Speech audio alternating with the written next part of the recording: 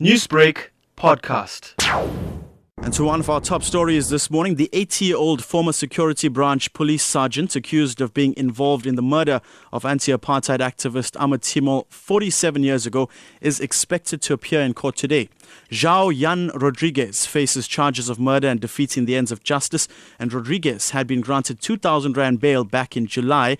And in 2017, almost 47 years since his death, the North Gauteng High Court in Pretoria found that Timol, just as his family had always maintained, died at the hands of apartheid security branch police while in detention. Now, Rodrigues was one of the last security branch officers to see Timol alive.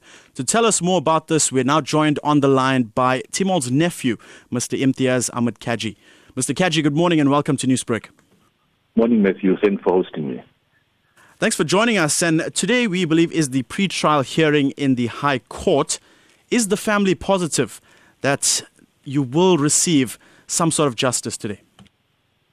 Look, we've always been positive and always optimistic, Matthew. And, it's another opportunity again for Joao Rodrigues, to change his plea from not guilty. I mean, we can't forget that on the 30th of July when he was charged, he pleaded not guilty and he was given 2,000 rands bail.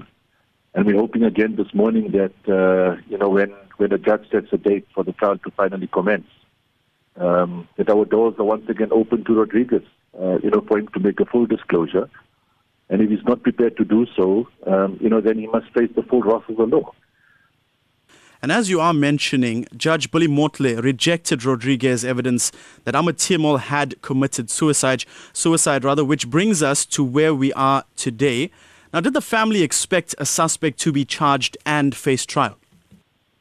Look, one must be honest that we had an opportunity during the TRC hearings in 1996 where none of the perpetrators applied for amnesty, or none of them were even subpoenaed. My attempts in 2002 for the NPA to pursue this matter, when all the security branch officers responsible for arresting, detaining, and we feel murdering my uncle were all alive, they were not pursued.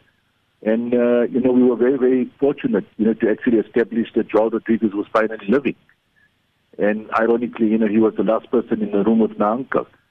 So, we always grateful to our Creator, because through his intervention, we've managed to trace Joao Rodrigues, and he's finally, needs to have his day in court.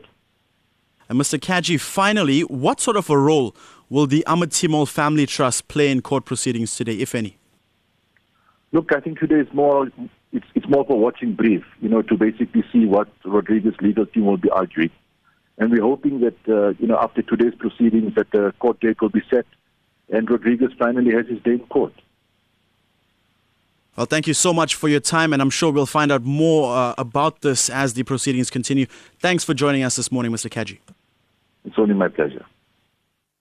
Imtiaz Cajee joining us this morning. He is the nephew of the late Ahmed Timol, died 47 years ago today in apartheid security clampdown. You're listening to Newsbreak on Lotus FM.